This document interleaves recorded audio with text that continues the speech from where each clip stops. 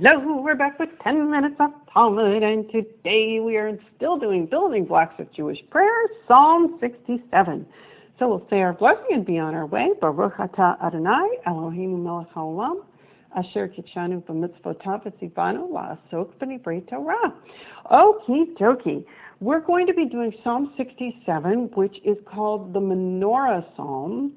And for this study session today, I strongly suggest that you get a picture, an actual text of Psalm 67 in front of you in the Hebrew. And I also suggest that you look up in your web browser the menorah psalm and get some images, because you'll see what I'm talking about a lot better than ever I could describe it. Okay. Now, the reason Psalm 67 is a building block of Jewish prayer for us right now is that it is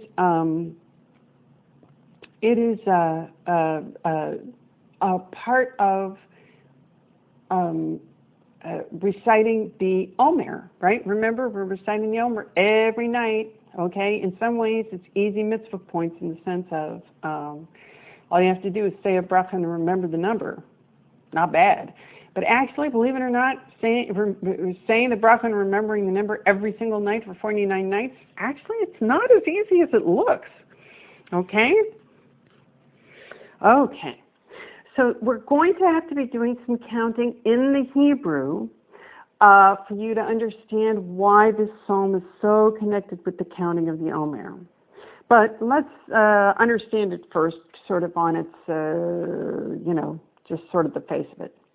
All right, so we have this superscription here, as we have in quite a few psalms, right? La menatech b'nginot mizmor shir. To the director of the music for instruments, a psalm, a song. Okay, so in other words, what are we looking at? All right, we are having a song with instruments and music and singing, and wee-ha! We have production values on this one. I'm sure that my professors at the Hebrew Union College would be appalled if they ever heard me. Oh, teaching the Psalms like this, but you know what? You live in Texas long enough, and you become a Texan. It's not such a terrible thing, you know what I'm saying? All right, here we go. Elohim yichanenu v'yivarchenu ya'er panav itanu selah. So God is going to be gracious to us and bless us and enlighten his face to us. Selah. Okay, first of all, nobody knows what Selah means. I'm sorry, neither do I. Believe me, I looked. Not a chance. Okay? Just, it's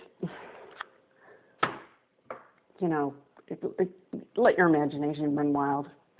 It could be anything for all we know. A lot of people say that it's like a musical direction. One of the things I want you to notice here is, boy, this sure as heck sounds like the priestly benediction, right? Yevarechecha Adonai v'yishmerecha. God will bless you and keep you. Ya'er Adonai panav elecha v'yichuneka. God's face will shine to you and be gracious to you, right? So that's the priestly benediction, and here we have God is going to be gracious to you and bless you, and his face is going to shine to you. Either a midrash on the priestly benediction or just simply a reference to it.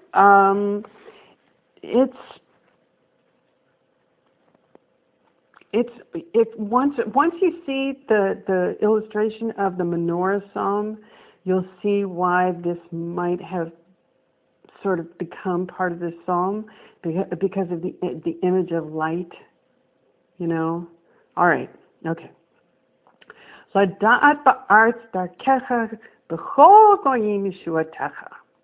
Okay, that your way may become known on the earth and your salvation among all the nations. Okay, so it's not just the Jews. Everybody is going to get the light and the salvation. Yeehaw, it's going to be good. Okay? Yoducha amim Elohim, yoducha amim kulam. So it's not just like, it's not just Monte Carlo and Lithuania and some little tiny other states here and there. No. Everybody, all the peoples are going to praise you. They are all going to sing your praise. So it's not just some of them. Everybody. We are all in this planet going to be unified in praising God. We are all going to stop fighting with each other. Whew, just breathe that one in. What a nice thought that is, isn't it? All right. Yismachu v'yiranu le'umim. The nations will rejoice and sing. Ki tishpot amim mishur. For you, God, judge the peoples equitably. U'le'umim ba'aretz tanchem sela. And you govern the nations upon the earth. And you do it with sort of with mercy, with comfort. Okay? Now, here's verse 6, and it's going to sound strangely familiar, right? Yoducha amim Elohim, Yoducha amim kulam. Okay? That actually happens to be a word-for-word repetition of verse 4. Suddenly, I entered the psalmic dimension. Okay, so that's a little weird. That's a little bit weird, but we're going to explain it to you here. Eretz natna yevula yivarcheinu Elohim Eloheinu. So the earth has yielded its produce. God, our God, will bless us. Yivarcheinu Elohim v'yir'u oto kol aseh aretz. God will bless us, and all the ends of the earth will fear him. So this is just upbeat psalm from the word go, right? I mean, this is just happy. Okay? A little bit of an echo of the priestly benediction.